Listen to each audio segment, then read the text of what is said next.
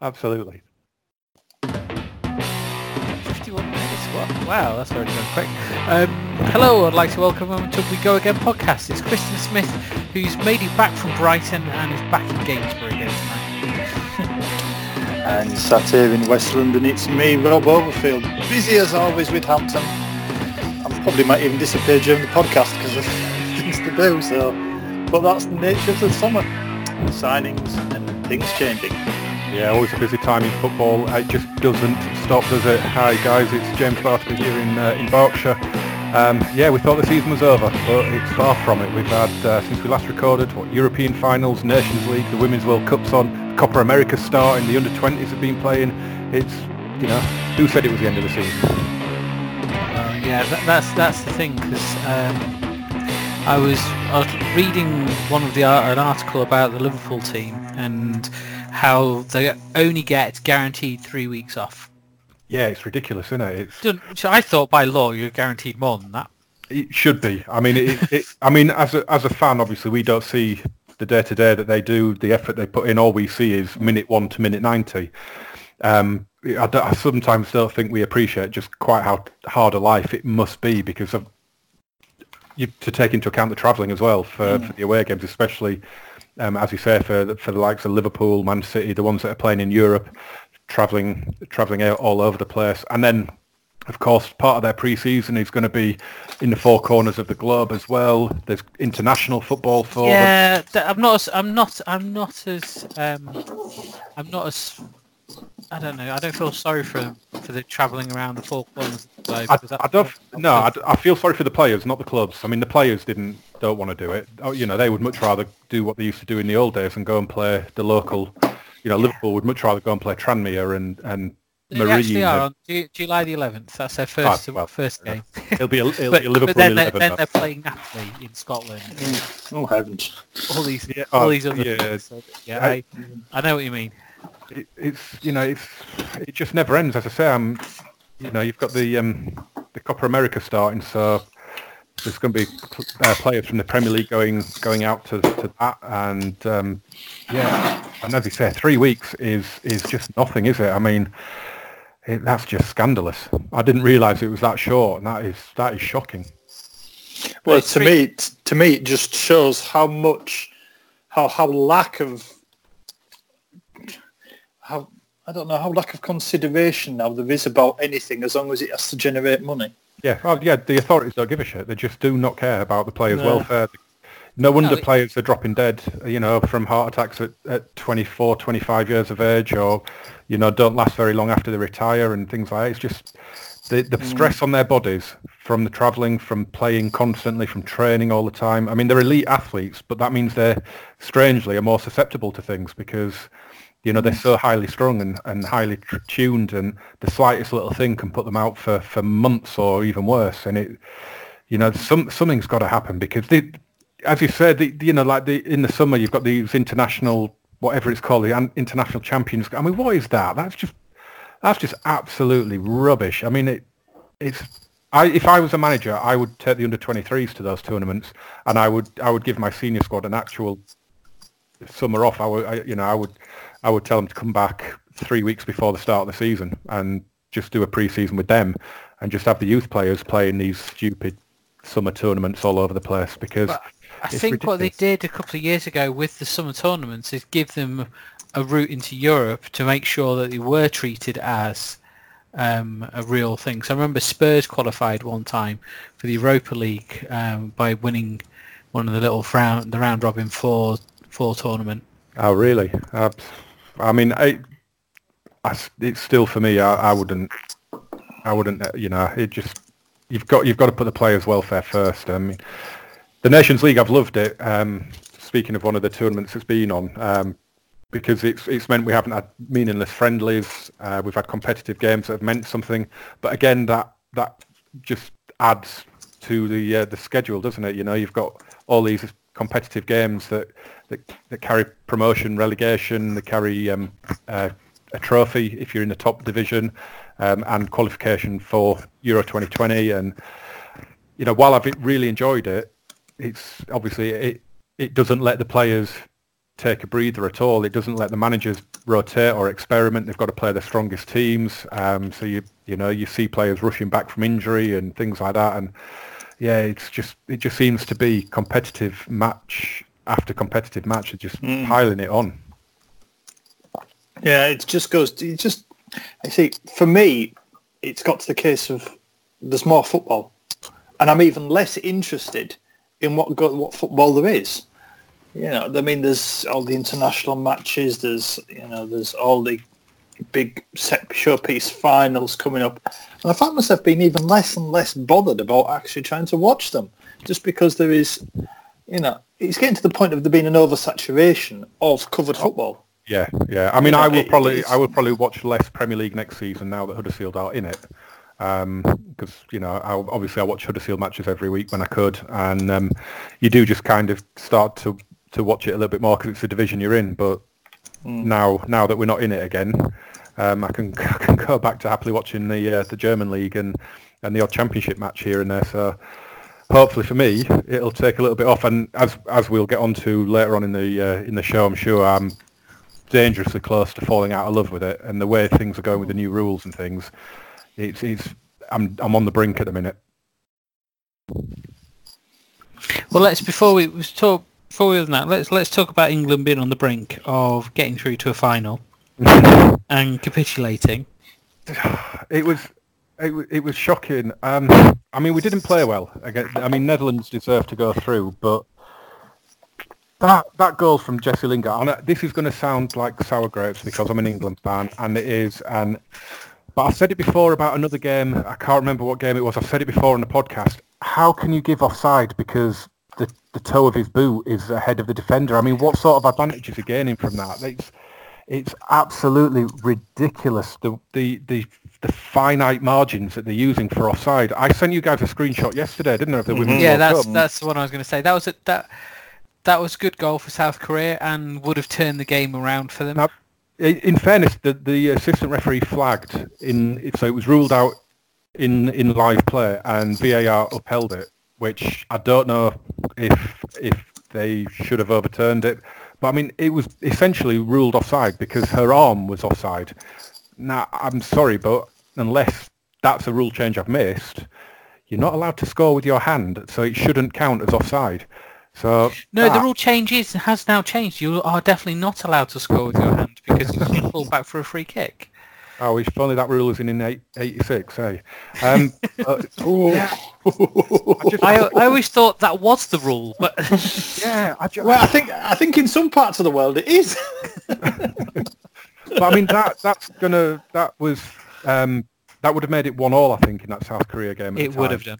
And instead, South Korea went on and lost 2-0, and they lost the first game to France as well. So they're basically out now because they've got a -6 goal difference. I mean, it's going to take a hell of a swing for them to finish in the goal difference for them to finish third and have any chance of getting through as one of the best third place teams. Well, they've got to beat Norway as well. Yes, which isn't going to happen, is it? Let's face it. And the whole VAR thing is just it's getting too pernickety. It's getting too picky with what it's giving. It's obsessed with this matter of fact. I mean, that Jesse Lingard goal would never be disallowed in a million years in live play because he just wouldn't see it. I mean, I went absolutely nuts when he scored that because it was 6 minutes from the end of a semi-final. I was jumping around the room in danger of waking the kids up, and then as soon as you see it come up, VAR goal check, you know immediately it's getting ruled out. It just always does. As soon as you see VAR, you know it's getting ruled out. And it was gutting. But we did deserve to lose the game. I mean, regardless of the mistakes that were made by John Stones or whoever, Netherlands were better than us. They deserved to go through. In the third place playoff, VAR got one right there because Callum Wilson did pull defender's arm, pulled him down to the ground for 5 seconds before he scored. VAR there called that one perfectly. And, gave us the glory of winning another penalty shootout. So all good there. But it creates VAR. I said it before. VAR was supposed to stop debate, and it creates more of it, which I guess is a good thing. I think it all comes back to a conversation that we've had many times on this podcast in about the way VAR is being used, and it's not really helping, making things any clearer, because you've swung from one extreme where there was obvious mistakes being made by the referee that were making a big impact on the end result, and now you've gone the other way where you've got tiny little infinitesimally small degrees of error being picked up as well and having a similar massive effect on the end result of the game. You've gone from taking out the big decisions that are wrong and substituting them for little tiny correct decisions. And I'm sorry, but that's swung too far. That is really swung too far. I mean, you can't. Yeah, okay. If he's a couple of feet offside, fair enough. Those can be missed by the assistant referees. We know that. That's the kind of thing that VAR, I guess, was intended to try and take out of the game. But now they've gone to the point where it can be a couple of inches, or as you said, James, the arm is making you offside. It's just. I just think the laws of the game have just gone too far. We need to specify what part of the body being offside is relevant. Is it any part of the body, the torso, or what? It's a case of it's gone too far. There needs to be some clarity for those matches where VAR is being used on what decisions, what degree of decisions it needs to be used for. And then you open up another can of worms. Because then you've got to decide, this but not that, or that but not this. And where are you going to win? You're going to be no better off in the end. There was actually one today. I don't know whether you guys saw it because I was working at home today. Yes, the winning goal today for Australia, she was a yard offside.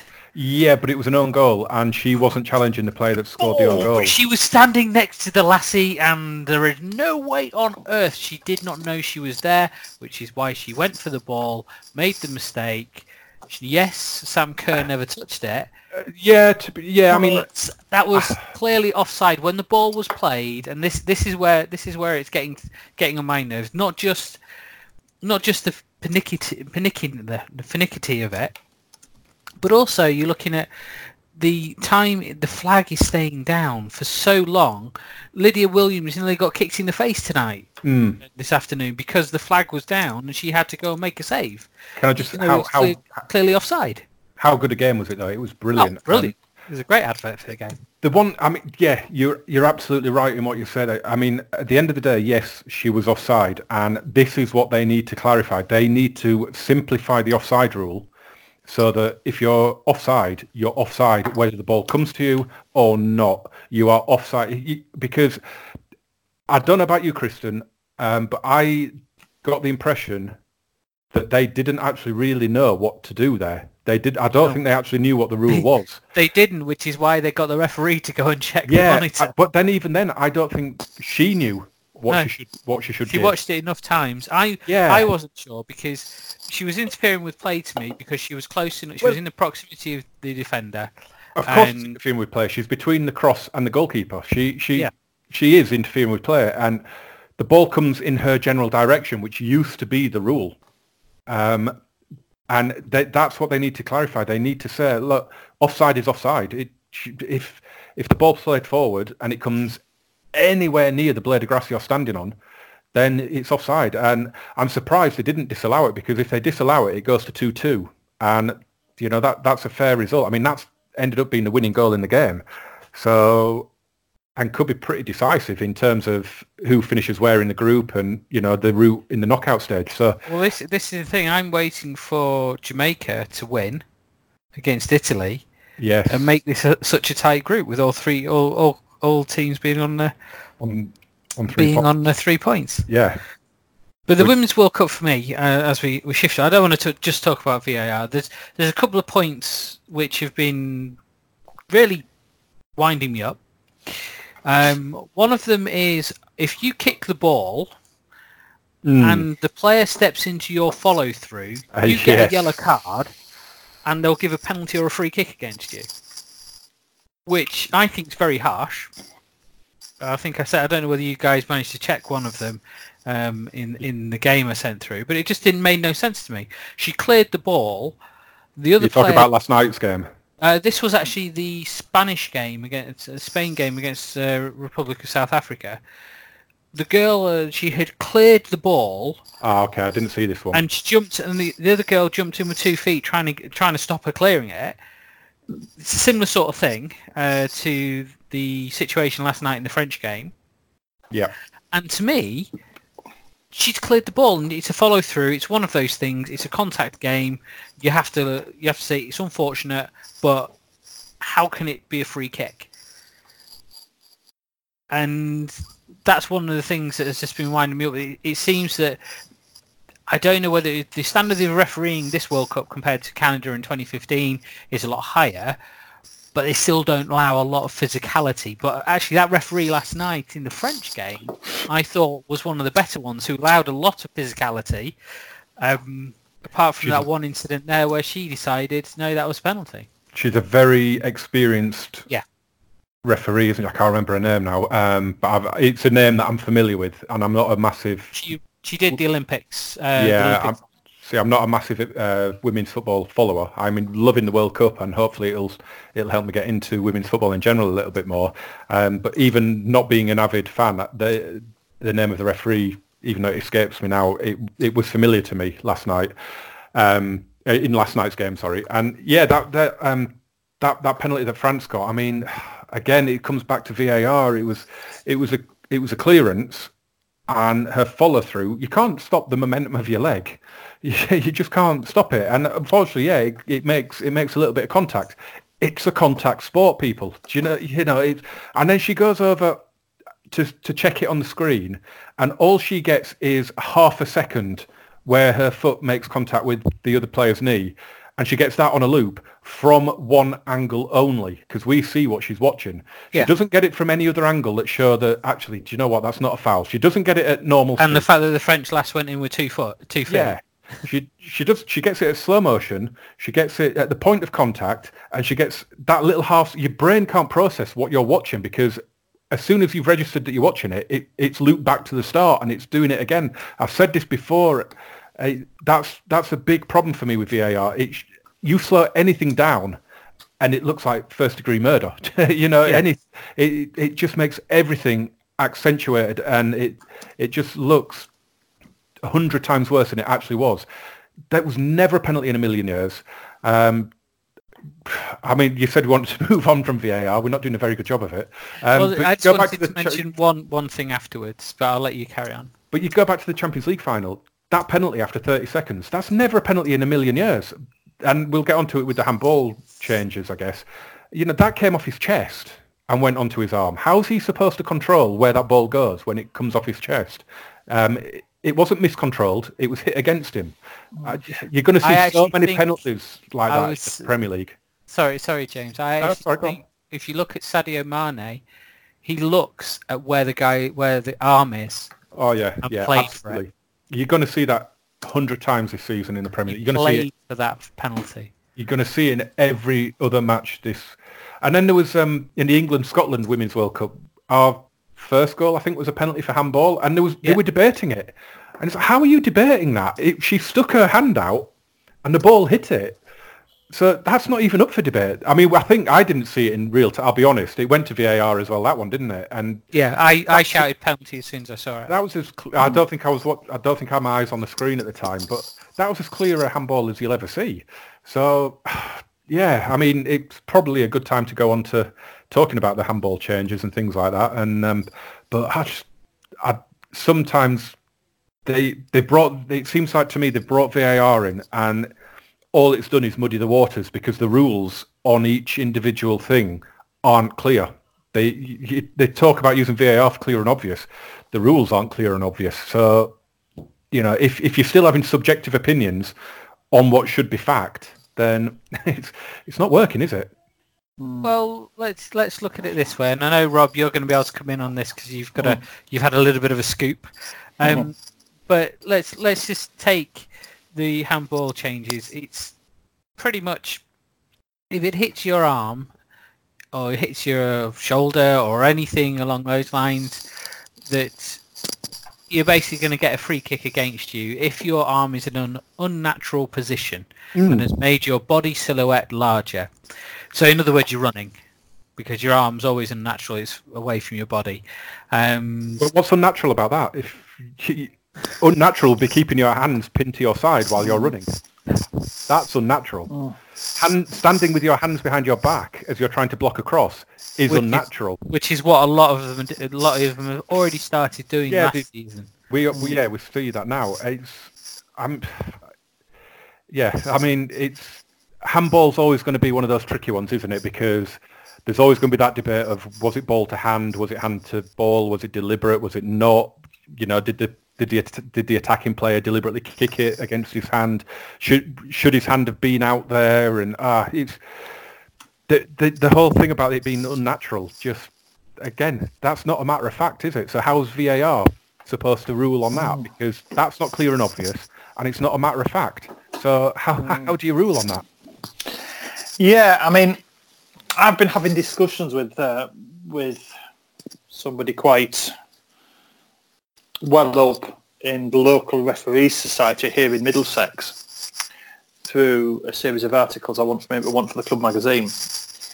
And after discussions with him, I feel that the end result of all these changes with the handball and its interpretation of the rules and so on, it could well, and I'm not thinking it'll be soon, but I'm pretty sure it will happen, is that it'll be a case of no matter whether it was intentional, unintentional, whether the arm was in an unnatural position or not, it's just going to end up being a straight case of if the ball touches any part of the arm, you know, no matter whether it was time for the player to get out of the way or not, it's just going to be given as a free kick.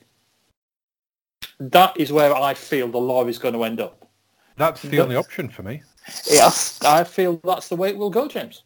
Yeah, because now the interpretations are getting slightly convoluted and get slightly, hard to understand. And, having, discussions with referees that I've had in the last few weeks, that's the conclusion I've come to, is that it'll be just any contact with the ball, no matter whether it was meant or not, is a free kick. Say, for an example, the player's on the floor. They've challenged for the ball. They've slid in, yeah. They've slid in. They've both gone down. All it would take in that rule would be one player to just tap it against the guy on the floor's arm, and the referee would have to give a free kick, whether it was intentional, whether he was controlling the ball or not. That is the way it's going to end up. Have any of you guys ever played, not ice hockey, the other hockey, the field hockey type game? Oh, yeah, where it hits your foot no matter what happens. Exactly. Yeah. That is the same. That is the way it's probably going to go. If there's any contact with your foot when you're playing hockey, it's a free hit, no matter whether it's intentional. Me that. Yeah, well, that's the way football could end up going with handball, I believe. And if it does, yes, it will simplify things an awful lot because there'll just be no argument. It's a case of, it touched your arm, don't care. It touched your arm, free kick. You'll have like 12 penalties a game. Well, this is it. This is the way then players will have to adapt by doing what they're starting to do now, which is keeping, hands and arms as far behind the back as they can. And you, as you said, you're seeing that now. And that's probably going to end up being part of the game before too much longer. If you're defending, if you're in a defending position and, you've got, say, like the winger flying down the flank at you, you're not going to be able to, keep your arms by your sides. You're going to have to try and run along or, in some way move across the ground with your hands behind your back all the time. Because you will not be able to know if it's going to... So here's a scenario then. So you're a defender and the opposing team's on the attack and a cross comes in and it's kind of blocked and half clear to around about 20-25 yards out, and up you've come with a Steven Gerrard type player bombing onto that to smash that ball as it's coming in, smash it goalwards. Considering how hard they can hit that, if you're a defender coming in to block that, what is your natural reaction as that ball hurtles at 100 miles an hour towards your face? It's to put your hands up. That is going to be given as a penalty. If you don't do it, you're going to get a broken nose and a probable concussion. So, but But the only way you can, if you're going to use VAR for handball, the only thing you can do is say, yeah, if it hits your hand, even if you're protecting your face from caving in, the only, it's a handball. That is the only. You can't say unnatural. It's unnatural position, because who is a referee who has never played the game, or a VAR official who has never played the game? Who is he to say, I'm sorry, Virgil van Dijk, your arm was in an unnatural position? What the hell does he know? How does he know what Virgil van Dijk's natural position for his arms are when he's jumping or slide tackling? Or every player's different. Everybody's different when they make a defensive movement or slide tackle for the ball or block a shot.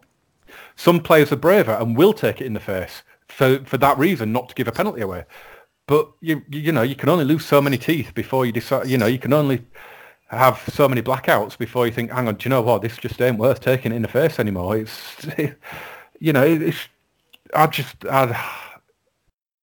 me, the easiest thing would be to get rid of VAR because it's causing more problems, and it was supposed to solve everything. It was supposed to make the referee's job easier, and for me, it's making those poor guys and girls' jobs a lot harder. Because going back to that penalty last night in the France game, the referee didn't give it. She was very close to it. The play carried on, and then she gets a voice in her ear saying, you might want to go and look at the monitors on that. So if put yourself in her position, if you're now the referee being called to go and look at the monitors, what is your mindset now? You are now predisposed to think, I've made a mistake here, I've got to give that. And then they show you that one angle in slow motion at the half-second loop of her foot connecting with the knee. Well, of course you're going to give the penalty, because you're already going over there with the mindset of, I've made a mistake, there's an assessor in the stand. If I don't change this now and give this penalty, I'm going to get marked down, I'm going to get suspended, I'm going to get demoted. And, I'm not going to get the big game next week. It's going to put me out of the running for the semi-finals and the final of this tournament, the most prestigious tournament, the most high-profile Women's World Cup of all time.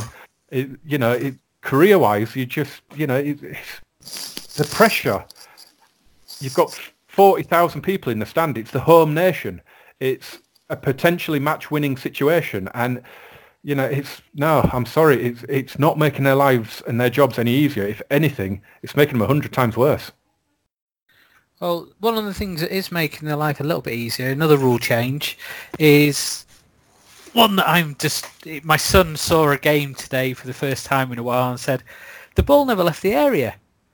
Oh, yeah. Yeah. It doesn't have to now, does it? No, the goal kick off the floor now doesn't have to leave the area. No, is that in effect now? Is that? It is. It came in on the 1st of June, but I don't know if it was put in place to be valid for the Women's World Cup. It is. Yeah. See, this is a new thing. As soon as the ball is then played, it is deemed, as soon as the ball is touched and moves off the place where the kick has been taken from, it's then live. The thing is, that is a rule change I agree with. Sorry, Robert. That is a rule change I agree with. It's one that is it was a stupid in this day and age of how teams now set up, both defensively and in attack, because we see it now when a goalkeeper's taking a goal kick, and you'll see the opposition front 3 or 4 all on the edge of the penalty area, waiting to cut off the short pass. And it's a lot of teams now play out from the back. Their goalkeepers, that's what they do. They don't hit it long because they haven't got a 7-foot striker up front anymore. This isn't the 1970s. You've got Sergio Aguero up front. You've got Leo Messi up front. You've got technical players. You can't hit it long to them, so you play it out from the back. So this now means to me, is it still the attackers can't enter the penalty area until the ball leaves the penalty area still? Is that still in? I would have to admit to look at that, James. If you give me 2 minutes, I'll try and find the new list of laws. I'm just wondering if the goalkeeper could lay it off to a defender, and then the defender can spread it out to the wing or whatever, but the attackers still can't encroach on the penalty area. I don't know if that's a thing, or can they immediately swarm in on that centre back who's on his 6-yard box? Because if that's going to happen, we're going to see a lot of goals scored that way as well, I think. Well, I think there's reasons behind these changes. It was to stop the cynical play where you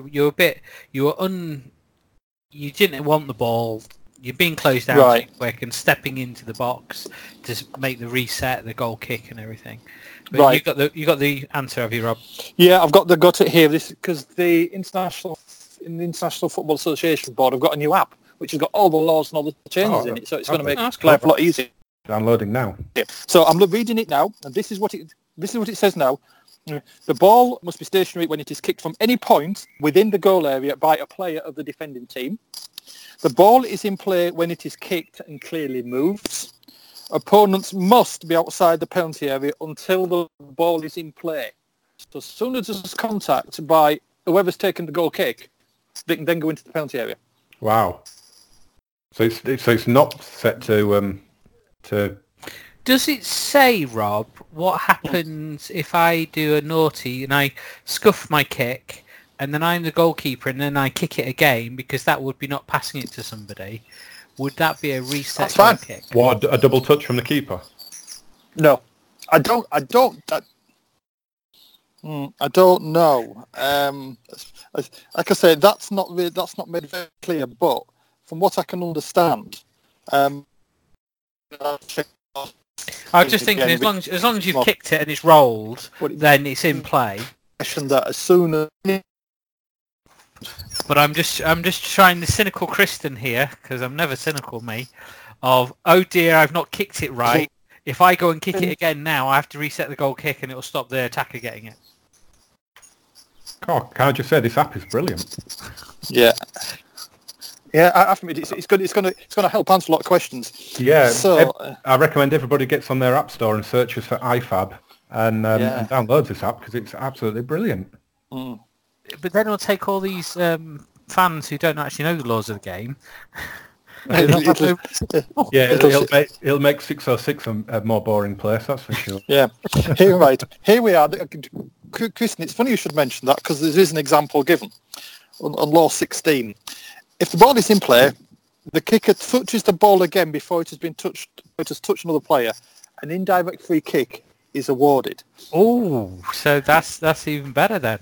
So basically, if whoever kicks it scuffs it, he then can't touch it again until another player's touched it. It's like a penalty then, isn't it? If he... Yeah. If as a consequence, I mean, that would be an indirect free kick, which is bad enough. That's going to be a bit like the old pass back fun and games that we had when it came through. But however, if the kicker, in attempting to in some way prevent, somebody playing the ball, like a member of the opposing team, and he commits handball, it's a direct free kick if it is outside the area. If it is inside, it's a penalty. Unless the kicker was the goalkeeper. Then it's an indirect free kick. Again, everyone, if you go onto your app store, Google Play, download the iFab app. It explains the laws brilliantly, gives you all the changes. You cannot claim ignorance now. Yeah, I think because we all like to. Oh, sorry, I've got the South Africa China game on, and there was a chance there, but she scuffed it horribly. You should, because if you love the sport and you want to be able to back up your point, because everyone has a point when they're at the when they're in the office on a Monday morning, and if you can back it up and say no, actually I'm right. If you look at the rules, then this or the laws should have said, and we have a culture, don't we, that we believe we're right, and regardless, even when it's in front of us.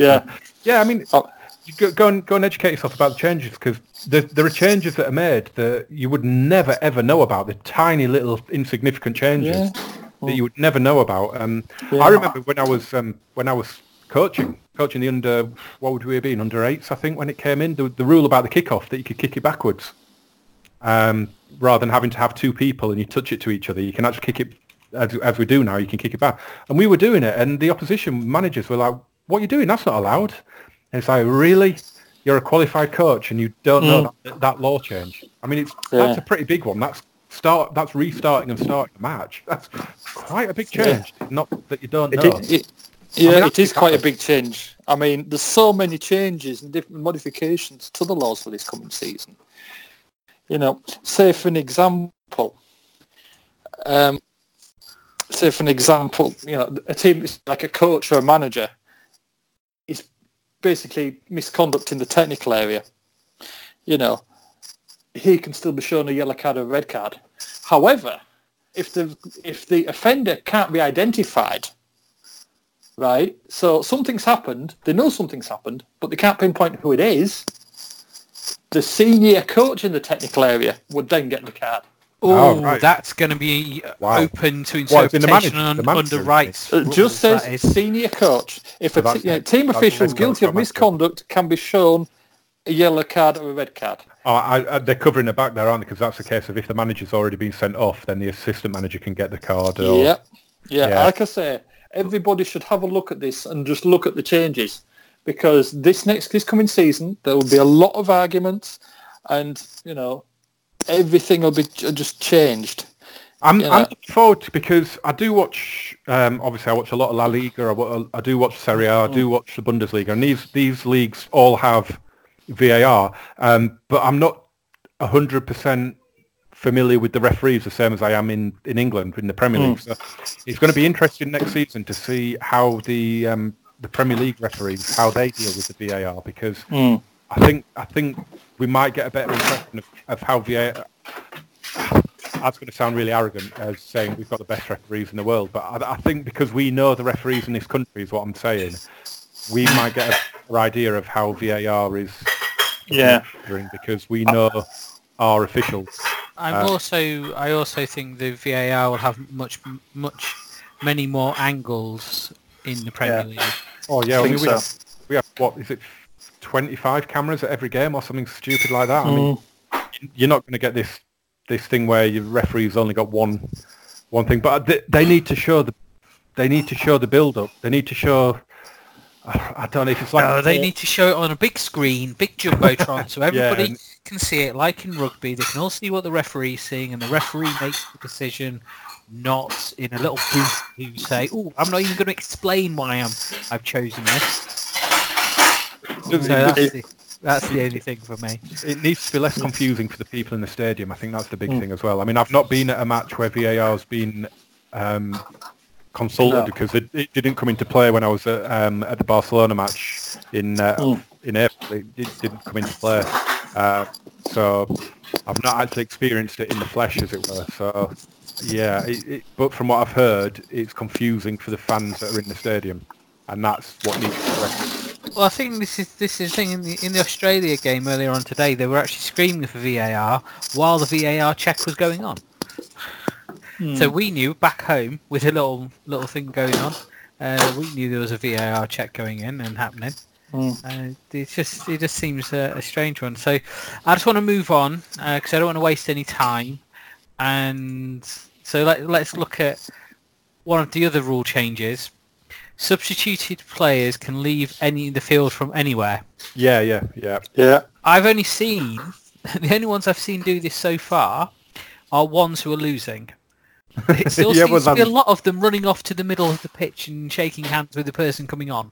Well, I like this rule change. I think it should. I think it's a great rule change. It's a good rule change. Because it's designed to stop the time wasting, isn't it? If you're 1-0 up with 5 minutes to go, and we see it all the time, don't we? The left winger all of a sudden ends up over at the right back spot because it's the furthest point from the dugout. And I think the way to stop that, Kristen, if they start walking towards it, you warn them, tell them to get off where they are, and if they don't, you book them straight away. Simple as. And if they're on a yellow card, then that substitution ain't happening, is it? Yeah. I think, and obviously, I'm assuming, you know what they say about assuming, but I'm assuming that is the power given to the referee on that one. But it's whether the referees feel brave enough to implement that, especially if it is. If it is Leo Messi, for instance, and he's been booked during the game, and he does that, and would the referee dare send off Leo Messi for the first time ever? No. So that's the that would come down to it. If the player hasn't already been booked, then yeah, fair enough. But if it's a big name player, Paul Pogba or someone like that has already been booked, you might see it not happen. But yeah, I think it's a good rule. But will it be implemented? It comes down. China just scored. China scored. Get in. breaking news 24 hours after it happened.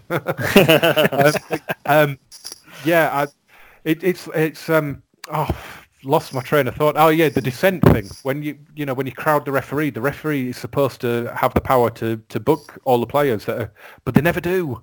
The referees need to be brave. No one's going to criticise them for booking 6 players because they've all crowded round him, threatening him and shouting at him, screaming. Apart from the dreaded referees assessor in the stand, that's all they, and that's what sometimes they're looking at. Well, then they need to get marked down for not showing a yellow card for it, and and then they'll soon start giving that yellow card, and players will soon stop doing it. The one thing I've noticed about this Women's World Cup is just it's very much like rugby. They don't always agree with the referee's decision, and they'll have a little on, and then that's it. They're gone. Not more respect. And we're talking some seriously controversial decisions, as we've covered. And they have a little moan, like yesterday with the penalty. Even the woman, I can't remember her name, Enderbergen or something like that, the Norway defender who gave away the penalty. She got booked. She was like, "For what, ref? For what?" But then, 5 seconds and it was done, and France scored the penalty, and that was it. It carried on. If that exact situation happens in the Premier League next season, you're getting 10 minutes added on at the end because you're going to have 11 players crowded. Well, this is where I'll disagree with you, James. Okay, go for it. You won't get 10 minutes added on. No, you'll get 3. No, you'll get 10 minutes added on, of which, and this seriously has happened in one of the games I've watched over the Women's World Cup. They added on 3 minutes, of which they took 2.5 minutes of that to do a VAR check, played 30 seconds, and then blew up. Yep. And there was another one where there was 2 minutes, they just scored again. Oh, okay. That's a VAR check.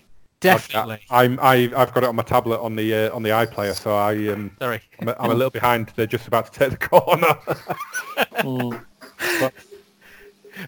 But basically, there was one of them where a free kick was given just a few seconds in, and basically that's a goal. I'm just watching it now in real time. Well, yeah. Oh, did he go over the line? You'll see a replay in a second. Did they not have the goal line technology then? I thought they did. They don't have a buzzy little watch. I'm surprised at that. I'm surprised they've got VAR and they haven't got the little watch that we have in the Premier League. Oh well. But basically, there's been they've added on time at the end of the game, and then they're just sticking to that time, regardless of what happens. In time. That's always been a thing, though, hasn't it? I mean, even if a game gets added time and then you have substitutions, they haven't given it. No. Oh, okay. I didn't. The angle that they showed on the replay was from inside the goal. I mean, what's the point of that?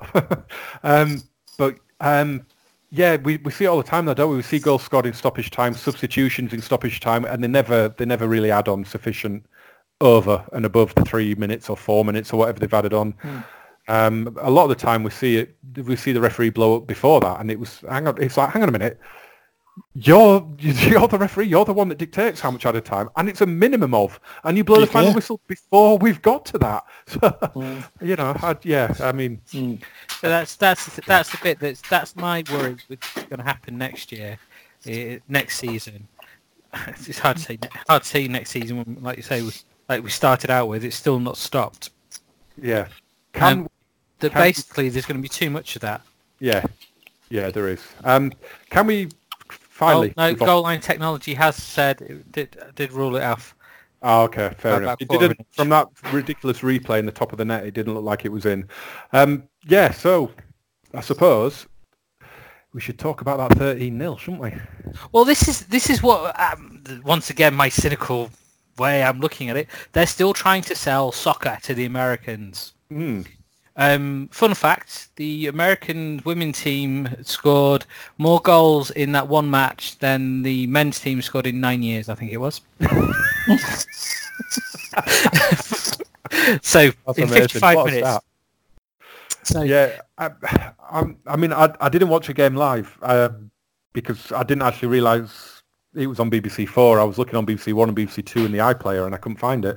So I have seen the goals since, and I've heard all the debate and things like that. And I don't get it. I mean, there's people criticising them for carrying on and scoring 13 goals, and there's people criticising them for celebrating the from 7 onwards or whatever.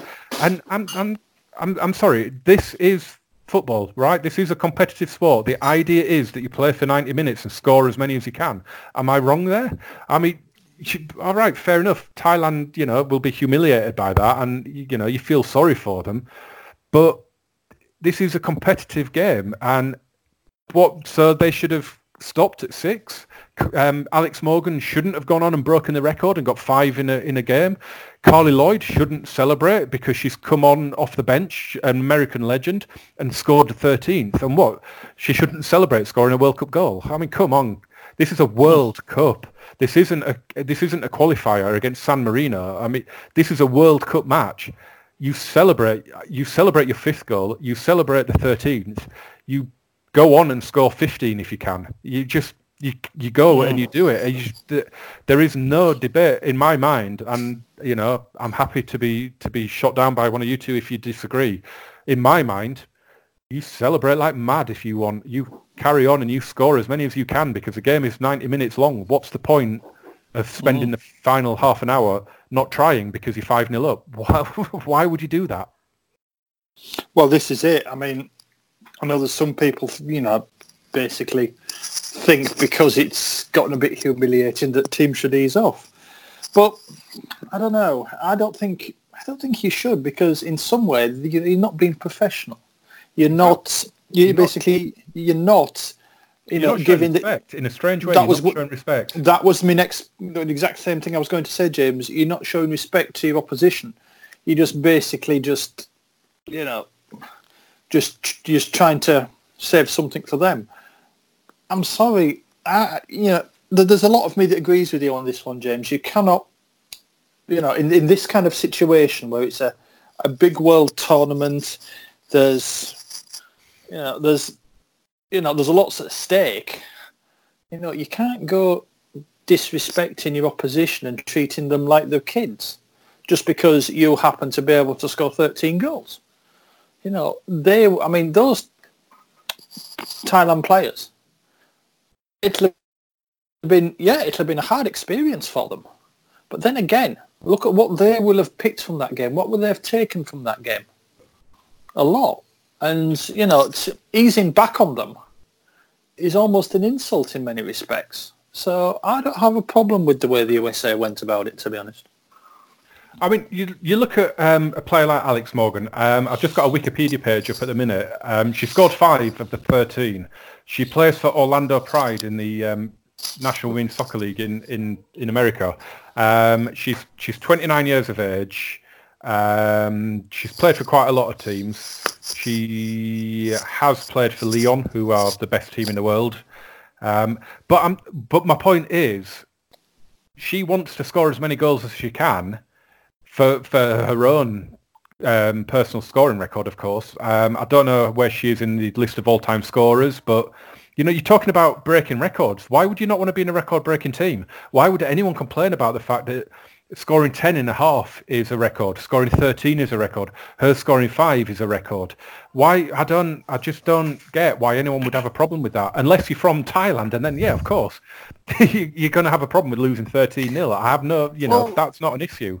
I mean, yeah, come on, Kristen. What are your thoughts on it? They should have scored more.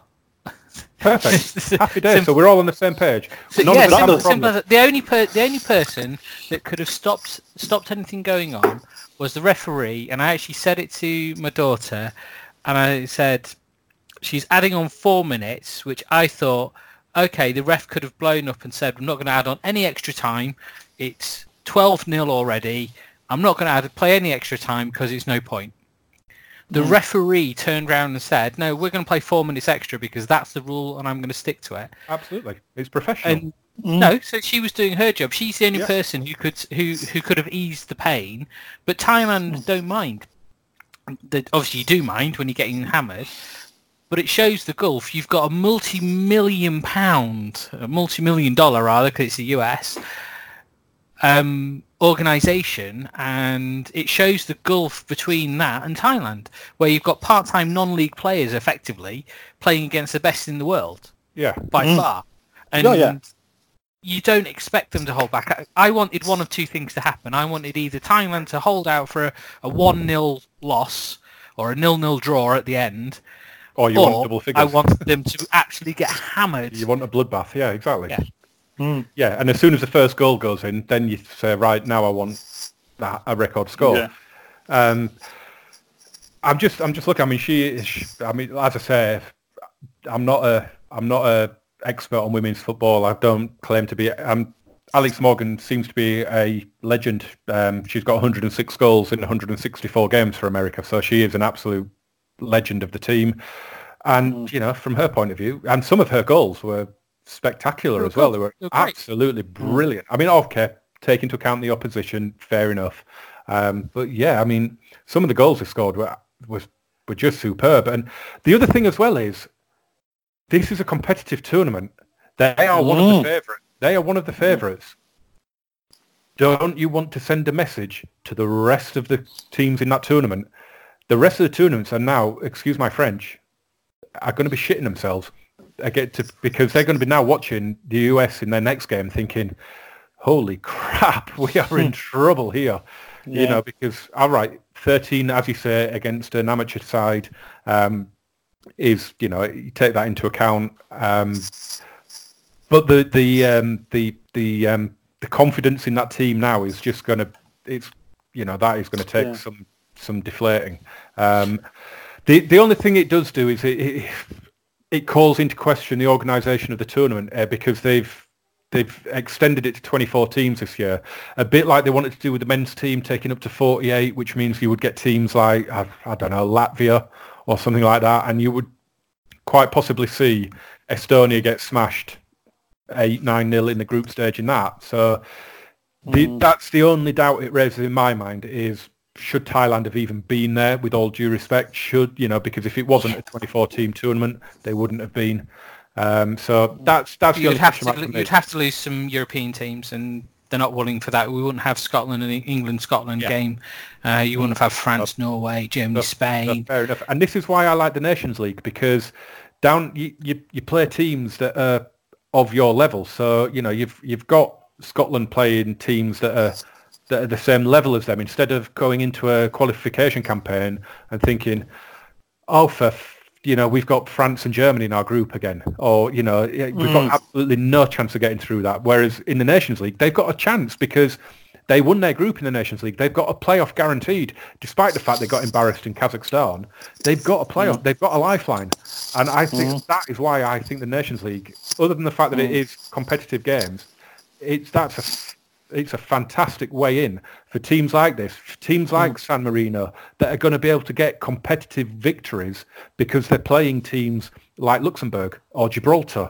They're going to get experience. I mean, it doesn't mean we're going to see San Marino get into the quarterfinal of the World Cup anytime soon, but it might mean that they can develop a little bit, and it might mean that their FA put some money into the game because they're saying, hang on a minute, we could maybe do something in the Nations League here. We could maybe get a playoff place for a tournament. Do you know? It's. I think it's the. I hate FIFA. I hate UEFA. I think this is the best thing that's ever happened in Europe for football. I really, really do. I loved the Nations League. It was brilliant. It really, really was. And even though we lost the semi-final, who cares? We beat Spain and Croatia to get there. We won a penalty shootout again.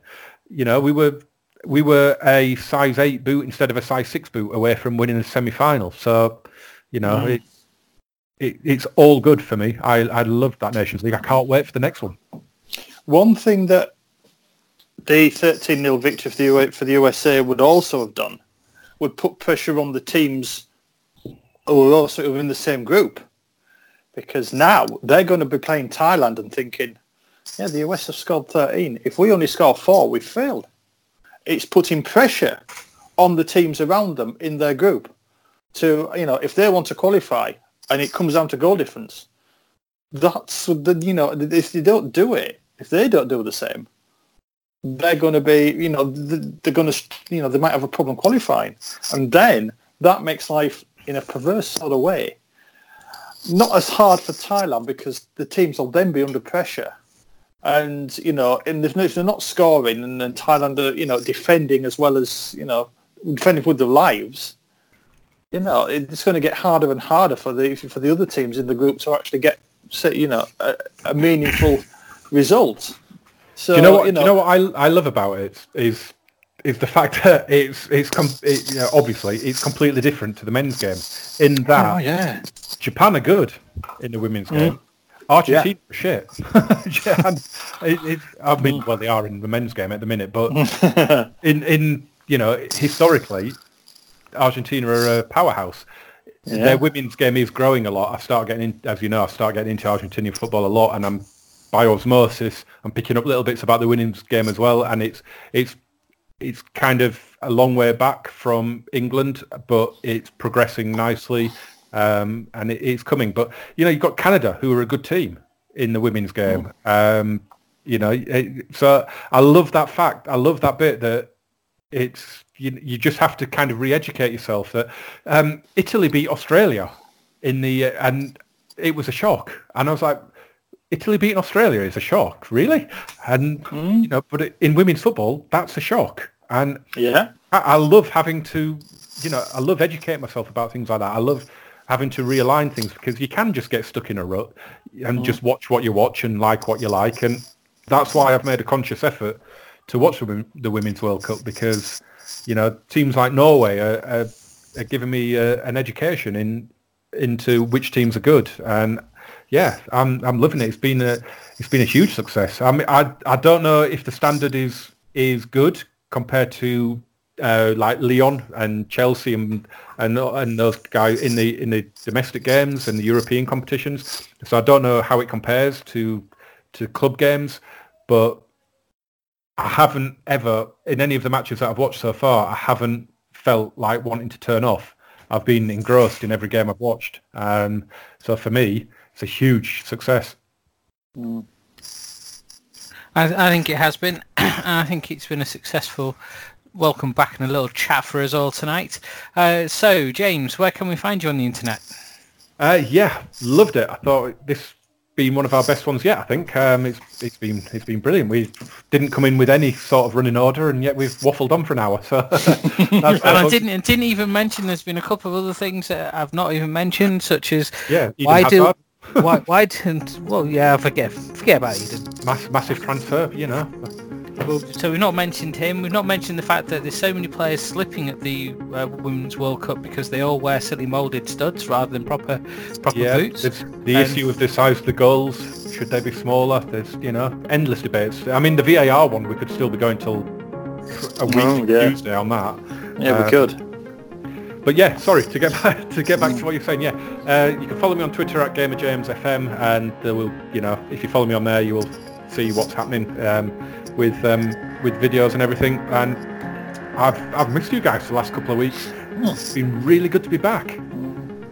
Oh, thank you very much, James. Yes, and I'm still out there.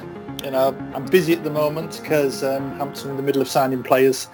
We just put 4 on the books in the last 24 hours, so there's press releases, website articles, social media teasers to put out as well. I managed to find a couple of hours though to come and sit down and do the podcast. So yeah, still out there on Rabid Robo and still loving his non-league football. And you can still follow the show at We Go Again on Twitter, and also We Go Again podcast on Facebook, or you can go across to wegoagainpodcast.com and subscribe and find any of the back episodes there. But really, whatever you've been doing, I thank you for listening.